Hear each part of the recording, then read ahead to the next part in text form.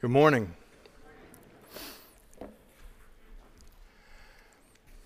I was reminded this week as I was looking at this passage of Scripture. I grew up about a 20-minute drive from where we are right now. And a number of years ago, when I returned to Tulsa to be a pastor here, I thought it might be weird a little bit, but it's interesting how periodically I have these awkward encounters because I meet somebody again that I haven't seen for years, and somebody I grew up with, and I say, "Hey," we're catching up. They say, "Hey, what do you do for a living?" I go, "I pastor a church." No, really. And then there's that awkward moment where I go, "No, really?" And they're like, "Really?" So it's interesting how even at the age of 60, in the minds of some people, you're still boxed in by what you did when you were 16. I thought about that this week because we're in a series of lessons from the Gospel of John, and we've been in John chapter 6 for a couple of weeks. And we're going to come to a portion of this story today in John 6 where the people practice what is called in logic the fallacy of origin. The fallacy of origin basically says because you come from a particular place, you can't be great. And you can't be great because you come from that place. It's a faulty logical assumption that geography determines accomplishment. Well, just in this chapter, we started chapter 6 with Jesus performing the greatest miracle short of the resurrection that's included in the Bible. It shows up in all four Gospels. It says that he fed 5,000 men, assuming the women and children that were there, probably close to 20,000 people total, fed them with just 5 little individual loaves and 2 little fish. It was an incredible event. He heard the crowd whispering about making him king. I mean, after all, a guy that can, even 2,000 years later, how do you get elected to be president in America? You just promise that we'll give you everything for free. There's something about human nature that is drawn to that. And so Jesus withdrew. He didn't want to be a part of their plans to kidnap him and take him to Jerusalem and pronounce that he was the new king.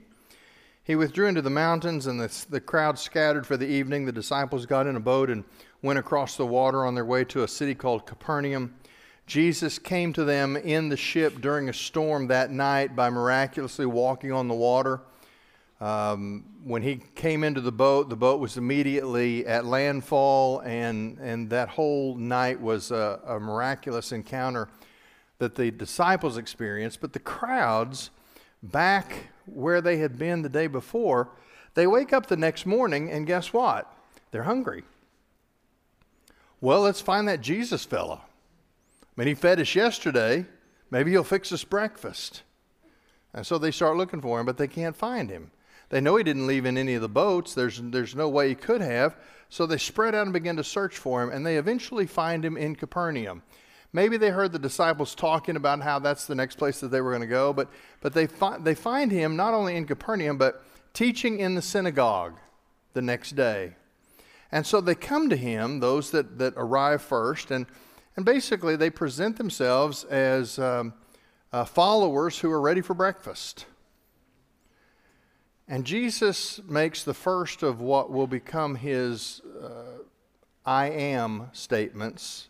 7 times in the Gospel of John, he'll use some sort of analogy, a metaphor to describe himself. He makes the first one here using the I am formula, which was a conscious connection from himself to the God of the Old Testament that the Jews worshipped. I am the bread of life. And so they had a back and forth that we looked at last week, and they were dull. They were intentionally dull in refusing to understand what he was saying because they wanted bread for their stomachs. He was offering bread for their souls. And so that conversation goes back and forth, and I want to pick it up today. Last week we called it the bread of life offered. This morning I want to talk about the bread of life explained. That conversation began in John chapter 6, verse 22, and finished in verse 40. I want us to pick up in verse 41 today. And I've really got two simple points today, and they both are related to how the crowds approached Jesus. The first one, I've called it soft-spoken humiliation, because just the day before, they wanted this Jesus who was one of them. He had come out from among them. They wanted him to be made king. But he clearly is not interested in being an earthly king. He's making the case that he is the Son of God sent from heaven to bring life. And now they're not so sure what they want to think about him, because he says he's come from heaven, but we know where he came from because we know his parents. He's a hometown boy. He's from around here. He can't possibly be the Messiah. John chapter 6, beginning in verse 41. Excuse me. So then the Jews were complaining about him because he said, I am the bread that came down out of heaven. And they were saying, is this not Jesus, the son of Joseph, whose father and mother we know? How does he now say, I have come down out of heaven? Jesus answered and said to them, stop complaining among yourselves. No one can come to me unless the Father who sent me draws him, and I will raise him up on the last day. All right, let's talk about those 4 verses. This soft-spoken humiliation really is the way that they're sort of disrespecting him again, because he can't possibly be anything special because we know where he came from. We know his parents. He's from around here. There were whispers regarding his background, but nobody was serious enough to confront his claim that he was the Messiah. I mean, after all, he was a hometown boy, but also he was making claims regarding a relationship with the Father that they just could not accept. That was their earthly presumption. They were judging Jesus by their expectations of what the Messiah would look like. But he's going to answer them with his eternal purpose. Look at verse 43.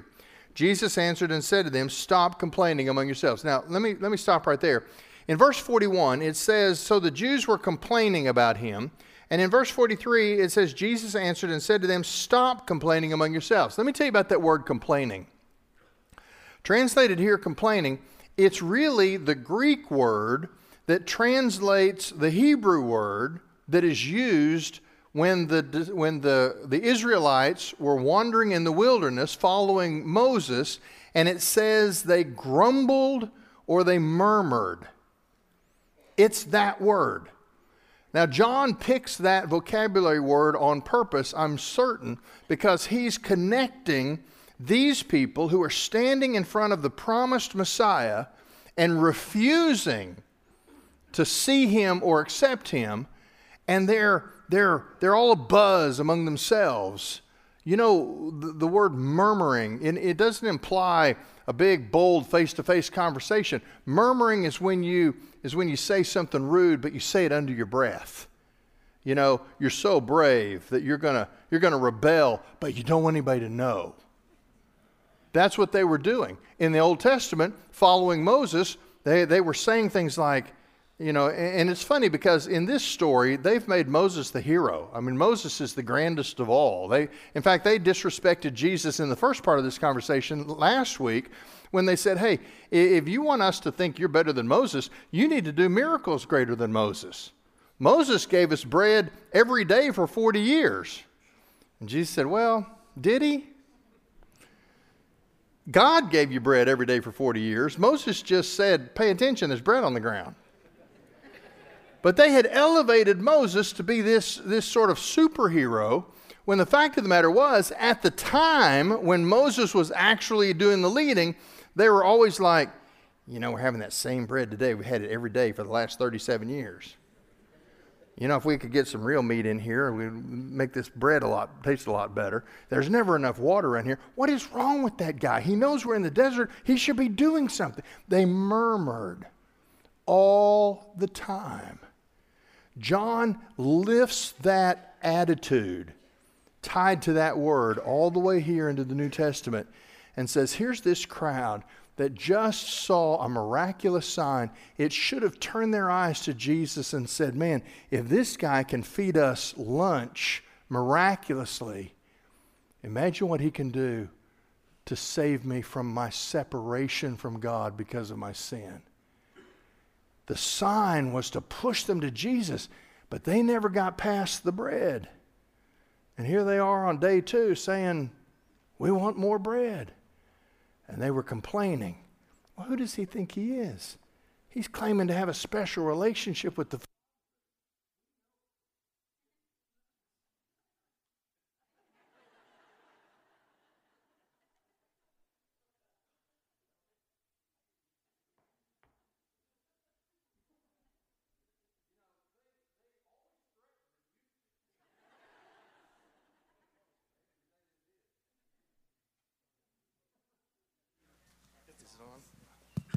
All right, well, let's see. Let's start over. I was born. Here they are. They're murmuring, right? So Jesus uses that he understands what's going on. So he says, stop complaining. Verse 44, no one can come to me unless the Father who sent me draws him, and I will raise him up on the last day. The reason Jesus is here, he wants them to understand he's not here to provide lunch or breakfast or any other meal.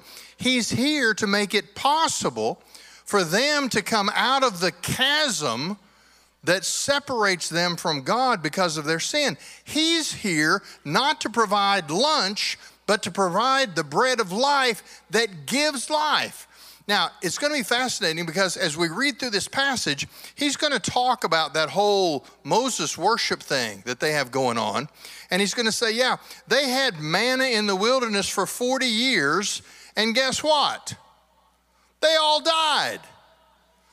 Because the manna only had the power, like physical bread, to sustain you for an amount of time. I'm not talking about that. I'm talking about a bread that gives you life that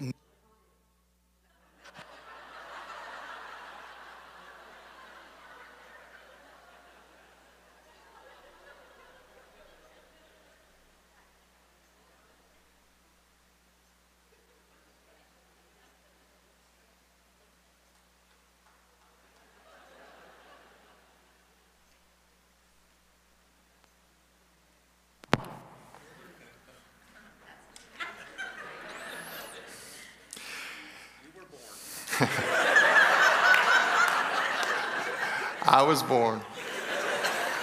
All right. I apologize for that. Either the devil or the sound guy is not interested in the sermon. All right, let's read the next verses. Jesus is here because he's offering something that they can't get anywhere else. And he lays it out again. I'm a little strong here. And so stop complaining. Let me give you something that you really need. So he's going to turn to prophecy. In verse 45, he goes to scripture, which is what a good rabbi would do. He's apparently teaching in the synagogue on this day, and he turns to scripture. Now, he's going to quote Isaiah 54, verse 13. Now, there's some speculation that that was the reading in the synagogue that day.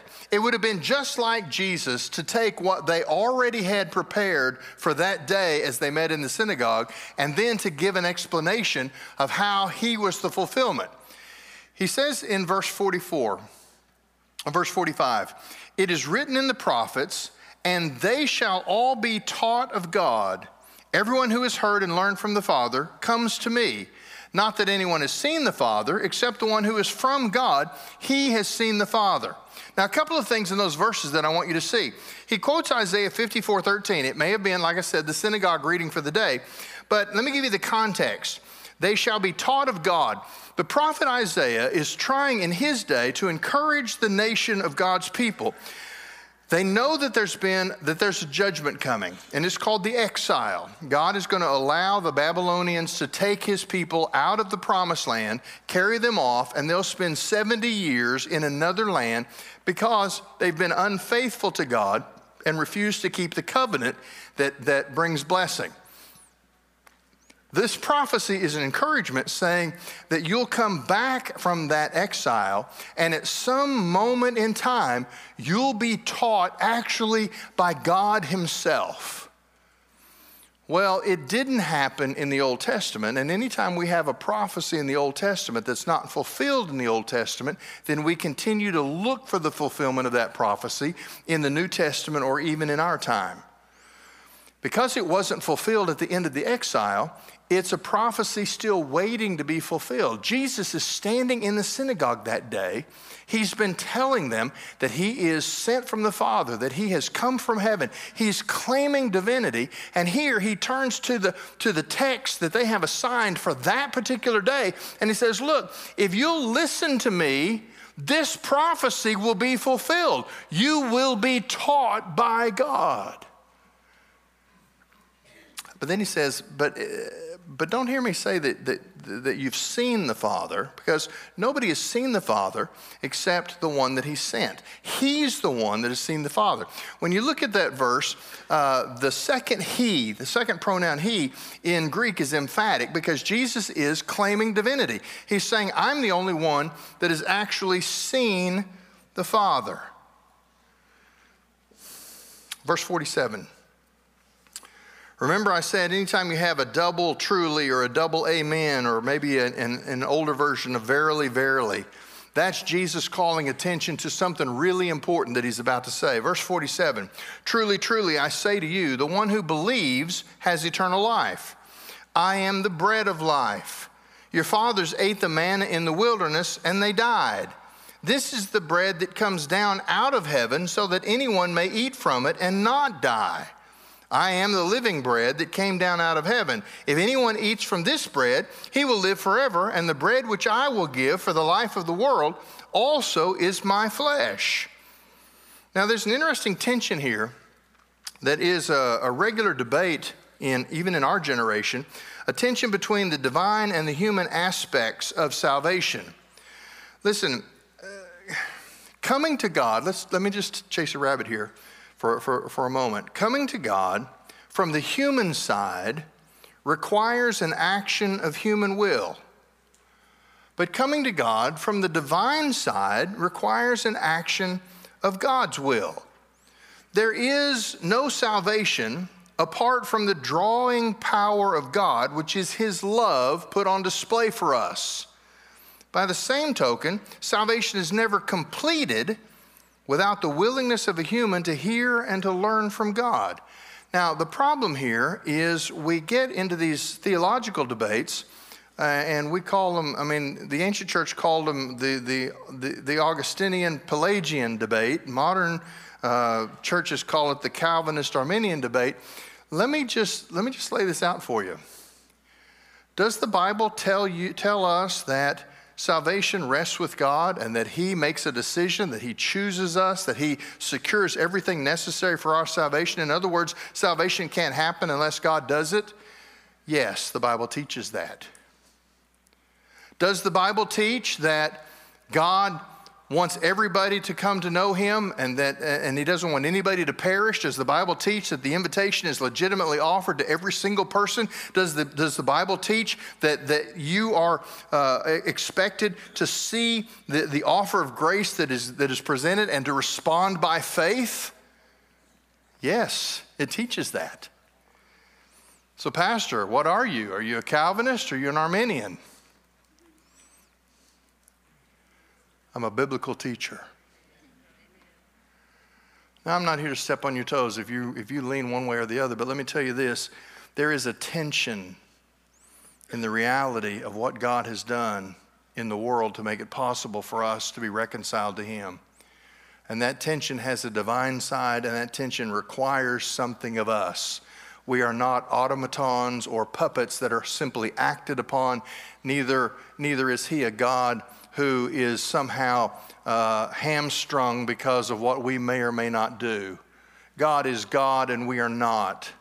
But salvation requires God doing His part, and He requires us to receive Him. Now, we use language just like that. We say, well, I received Jesus, or I asked Jesus into my heart, or I found Jesus. The reason we talk that way is because from our side of things, that's how it feels. Because when we are looking for something, when we know that there's something that we don't have, that we need to have, there's something missing, and we're looking for that, and all of a sudden it dawns on us, it becomes clear. There's a clarity that we've never had before, and we say, that's it, I want that. We say, I found Jesus. Yes, you did. But you'd have never found Him if the Father hadn't drawn you by His love, if He hadn't put you in a place where you could have that clarity, where you could be exposed to something that God is doing in you. So who takes credit for salvation? Well, God does. But don't ever walk around saying, I'm not a Christian because I guess I just wasn't elect. God is calling you. He's offering the bread of life. And He wants you to, by faith, receive the grace that He's put right in front of you. We live with that tension. We can't explain all the ins and outs of the way God works in the world, but we do know this. It is all God, but He requires a response from us. You see, in this section, Jesus is talking about how He is the bread that comes down out of heaven so that anyone may eat from it and not die. That's an open invitation. Anyone may eat from it and not die. Let me tell you what salvation does, what Christ does in salvation. If you go to Hebrews chapter 10, you'll find a discussion of one aspect of temple life from the Old Testament that we really don't talk about too much. It's the part about the veil. Now, if you don't know about the veil, let me tell you. In the Old Testament, before there was a temple that was a permanent structure, there was a tabernacle, which was a movable structure. But the tabernacle and later the temple were both designed in the same basic way, and they were centered on a space in the middle that was called the Holy of Holies. The Holy of Holies was the place where the Ark of the Covenant, in other words, the earthly throne of God, was to be kept. And it was the place that represented the presence of God among His people in that secret place. Now, there's an opening, there's a doorway, but the doorway is blocked by a massive curtain made with the heaviest materials.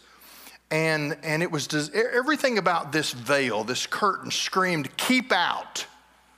You aren't qualified to stand in this space. It was the presence of God. Our sin kept us from being at ease there. Only one person, the high priest, on only one day of year, the Day of Atonement, what we call today Yom Kippur, only on that one day could that one person enter into that space. He would offer a sacrifice for his own sin, then he would enter into that space where he would offer a sacrifice for the sin of the people. Now, he didn't sit down. He wasn't welcome to stay. He didn't chat with God.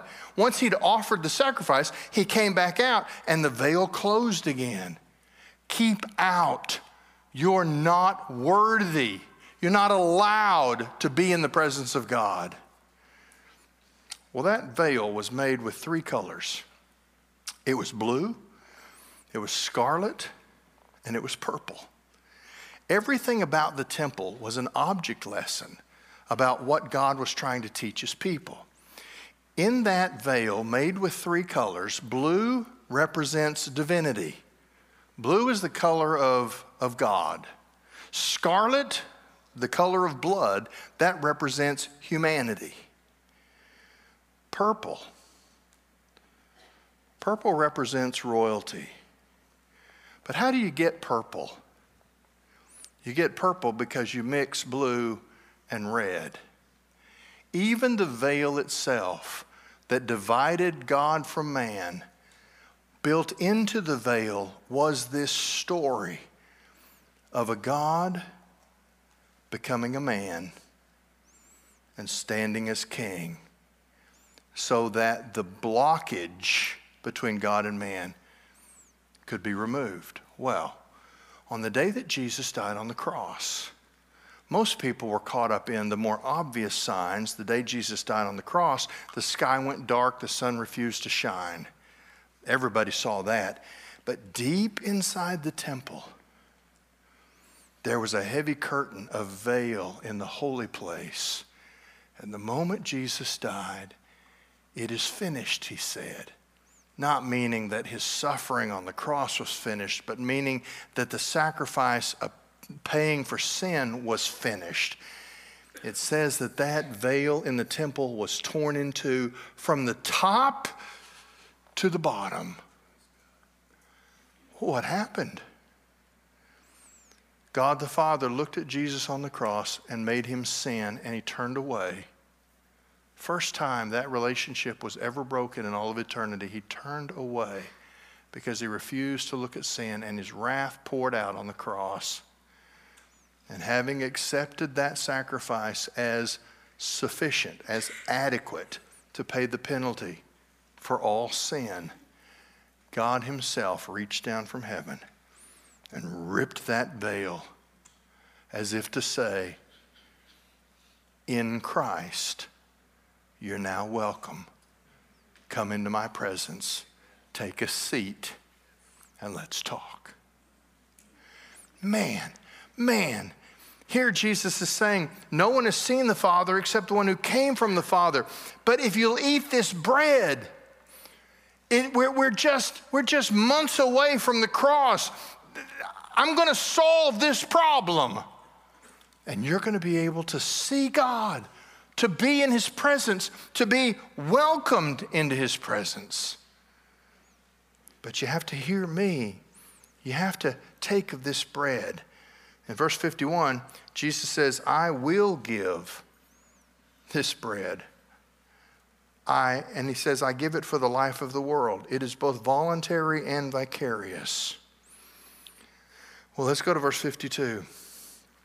If soft-spoken humiliation was the first approach to Jesus, now there's outspoken hostility. In verse 52, we have what I've called a dogged misunderstanding. Then the Jews began to argue with one another, saying, how can this man give us his flesh to eat? Now, when you're murmuring, and everybody's kind of murmuring, which is the picture here, it's not unusual for dissatisfied people to break out into angry arguments with each other. But that's what happens here. An angry intramural argument breaks out as the natural result of their grumbling and complaining. Now, they knew that all this talk about the bread of life, they knew Jesus wasn't suggesting cannibalism, but they couldn't seem to fathom what it was that he was actually suggesting. He was using figurative language, but they just refused to make sense of it. And what makes it such a shame is they knew what it was to talk like that. In fact, if you look up, I'll give you some verses, Deuteronomy 8:3, Jeremiah 15:16, and Ezekiel 2:8-10. All Old Testament passages where the prophets use this idea that the Word of God is something that you inwardly digest. I mean, they understood that kind of language. In fact, we use this kind of language all the time. We say, well, I just devoured that book. Really? How did it taste? No, we know what that means. When you devour a book, you just can't get enough of it. You read it all the way through. Or sometimes we say, I'm still chewing on that piece of information. I haven't quite made a decision yet. I'm chewing on it. Or we're liable to say, that guy swallowed an outrageous lie. He swallowed a hook, line, and sinker. We use language like that all the time. It's figurative language. That's what Jesus is doing here, and yet they are determined to not go there. Why? Because they don't want figurative bread. They want breakfast. We still live in a generation that doesn't want what Jesus is offering. They want Jesus to give them what they want. I'm sorry, that's not how this works. Jesus said, I'm offering you bread that brings life. And all you want is bread that will get you through to lunch. They were serious about their misunderstanding. I wonder how many times there are people who are seriously seeking Jesus. I believe that. And they're looking to understand things. But there are other people who any objection will do because they don't really want to understand. If you understand Jesus, there is an implication there of the kind of life that you'll be called to live. You have to give control of yourself to somebody else. They were intentional about their misunderstanding. But then Jesus does something that just makes me laugh.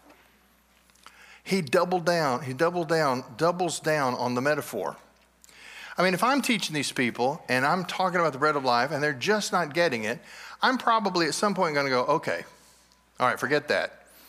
Let's come at it from a different angle. Let me explain it a different way. That's not what Jesus does. Because he knows that their misunderstanding is intentional, he's just going to double down. And when he does, he's going to expand this idea of the bread of life. And when he expands it, it's going to be even more offensive to these Jewish listeners than it was with what he first said. Look at this. Verse 53. So Jesus said to them, truly, truly, there's a double truly, double amen. Truly, truly, I say to you, unless you eat the flesh of the Son of Man and drink his blood, you have no life in yourselves. The one who eats my flesh and drinks my blood has eternal life, and I will raise him up on the last day. For my flesh is true food, and my blood is true drink. Okay, here's the thing about that. That language doesn't sound that odd to us because we're used to that kind of language. When we talk, this is not about the Lord's Supper, but we use that kind of language when we talk about the Lord's Supper. But you got to consider these Jews that Jesus is talking to. First of all, to be a good Jew meant that you kept a kosher diet. A kosher diet is, according to the Old Testament law, the things that you could eat and the things that you couldn't eat. So part of a kosher diet was some animals were just not allowed for you to eat. But the other part of a kosher diet was even the animals that you could eat, they had to be prepared in a particular way because the blood was the symbol of life. And so really, it was partly a respect for the meat that was being provided for you, that you didn't disrespect the life that was given for you to have that meat. In modern times, for example, if you go to for example, a slaughterhouse where they prepare beef in a kosher way, there's a way that you kill an animal, and then you drain its blood. It's a very particular process. Today, they actually circulate saline solution through the body of the animal so that every last vestige of the blood is cleaned out. Okay? It's a part of the kosher process. And here's Jesus just sort of in their face saying, you got to eat my flesh and you have to drink my blood. He doesn't go a different direction. He just doubles down. And it's really kind of funny because you can almost see them going, that's impossibly abhorrent. To drink blood is something that a good Jew would never do. But see, they're just being dull on purpose. Because we can point to places where they understood. Well, let me just show you. Look at verse 35. We looked at this verse last week. In verse 35, Jesus said to them, I am the bread of life. The one who comes to me will not be hungry, and the one who believes in me will never be thirsty. In other words, to receive this life, in verse 35, he says, come to me, believe in me. Now, in verse 54, he says, the one who eats my flesh and drinks my blood has eternal life, and I will raise him up on the last day. Eating flesh and drinking blood in verse 54 is the same thing as coming to me and believing in me in verse 35. It's figurative language. You say, why are you making such a big deal about this? Well, because one example of this is our friends in the Roman Catholic Church. They have this dogma, this doctrine called transubstantiation.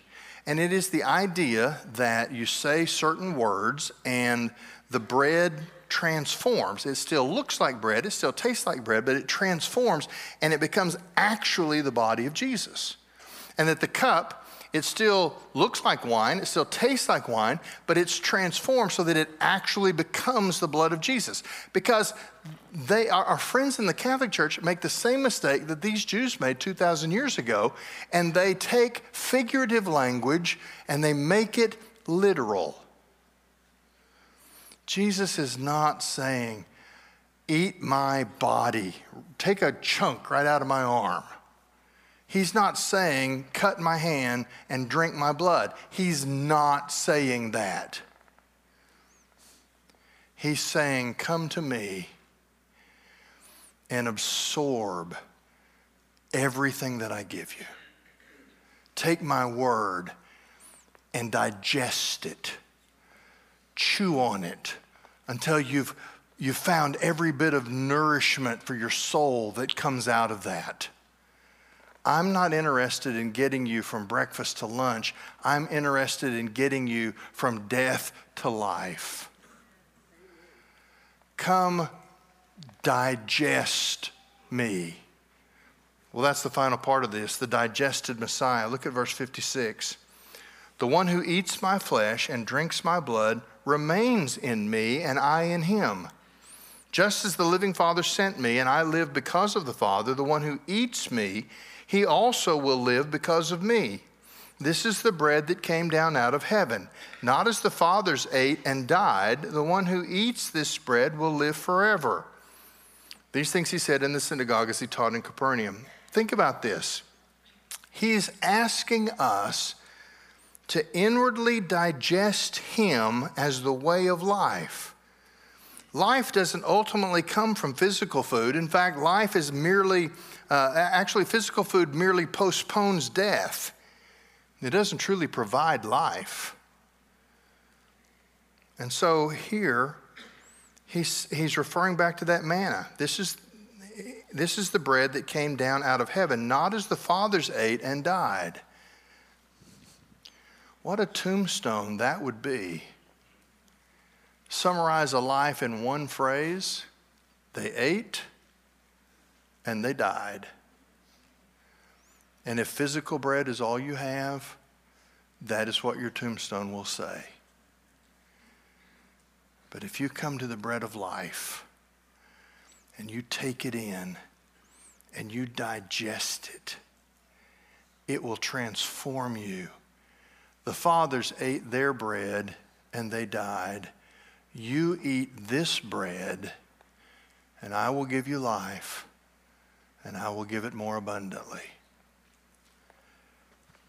This is the same language that John uses in other places. In John 15, he also says you should abide or remain or dwell in him. There he uses the figure of a vine and branches. The branch can't produce fruit unless it's connected to the vine, unless it rests, unless it dwells in the vine. That's where the life flows from. Paul uses the same kind of image when he says that a believer is someone who is in Christ Jesus, or sometimes he'll say, Christ is in me. There's a kind of union that happens when we come to Jesus. He takes residence in us, and he begins the process of transforming us. Now here's the thing.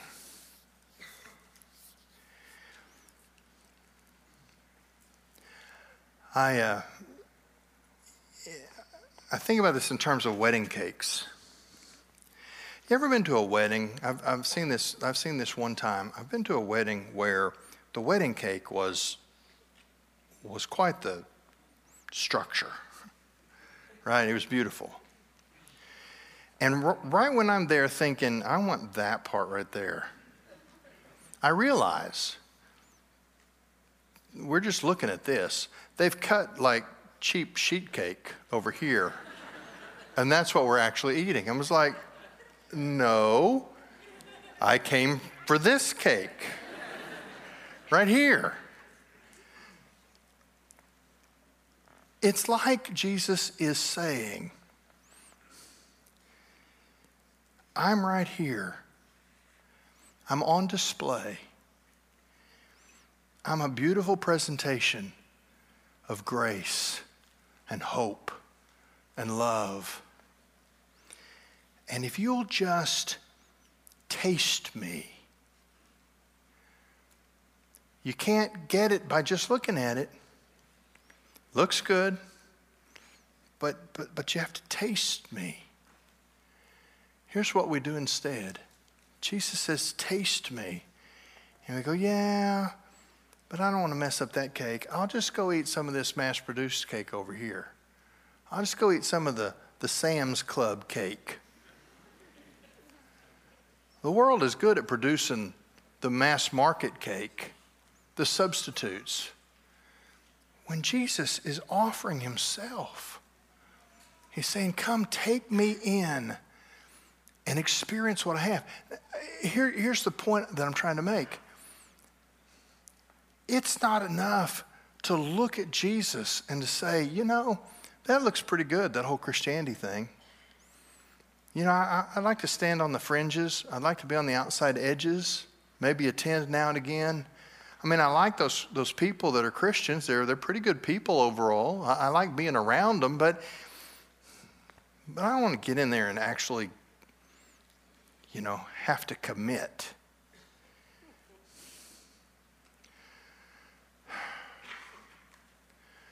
You know what? The wedding cake can look pretty, and you can leave it at that. But if a wedding cake could talk, wouldn't it say, I'm not accomplishing the reason for my existence unless you taste me? Jesus isn't interested in being a buddy, somebody that you're sort of casually interested in, somebody that you know about generally, but you sort of keep at arm's distance. He wants you to be in him, and he wants to be in you.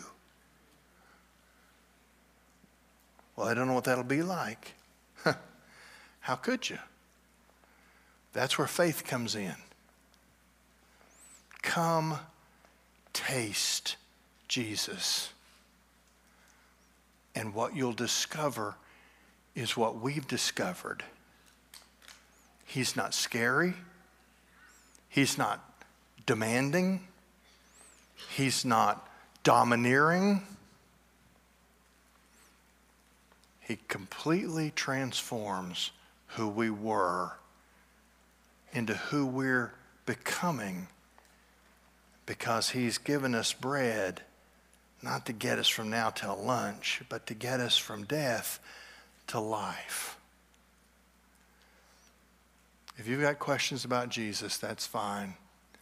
But don't let your questions get in the way of receiving the bread of life. Frankly, your questions are probably more easily answered on the other side of salvation than they are on this side. I am the bread of life, he said.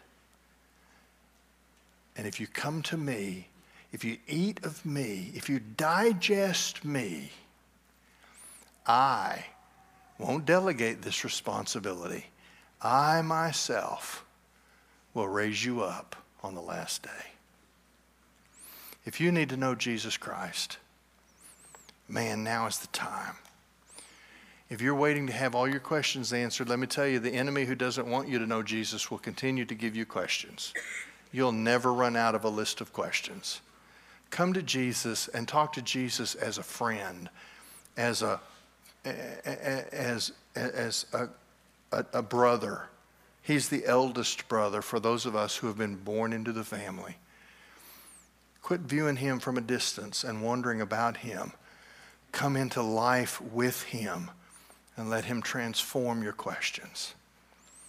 If you need to be a part of a church, man, this is the place. You say, well, yeah, you're the pastor here. You have a vested interest in that. Yeah, but listen, I'm not the pastor here because I draw a paycheck. I'm the pastor here because I have discovered God here, and I'm never leaving as long as God makes himself known. Come experience God shoulder to shoulder with a people called Evergreen. Maybe you're already a follower of Jesus. Maybe you're already a member of this church. But for you, there's just been a sort of a creeping coldness in your relationship. Listen, the good news of the gospel is all you need to do is come down here and present yourself before the throne of grace and just ask God to renew you. Well, I've got some sins going on. Yeah, I get that. Come down here and let go of those sins. Quit holding on to what gives you death and start holding on to what gives you life. Our pastors will be here. We'll be glad to talk to you. We'll help you with whatever you need to do. We're going to take just a couple of minutes to sing and make it available for you. Do not be intimidated by the size of the crowd in this room, because everybody in this room is rooting for you. You come talk to one of our pastors, and let's take care of what you need to do with Jesus. Father, thank you so much. Your word is incredibly meaningful. This teaching about the bread of life makes so much sense to us when we just realize that what you're offering is a life that transforms.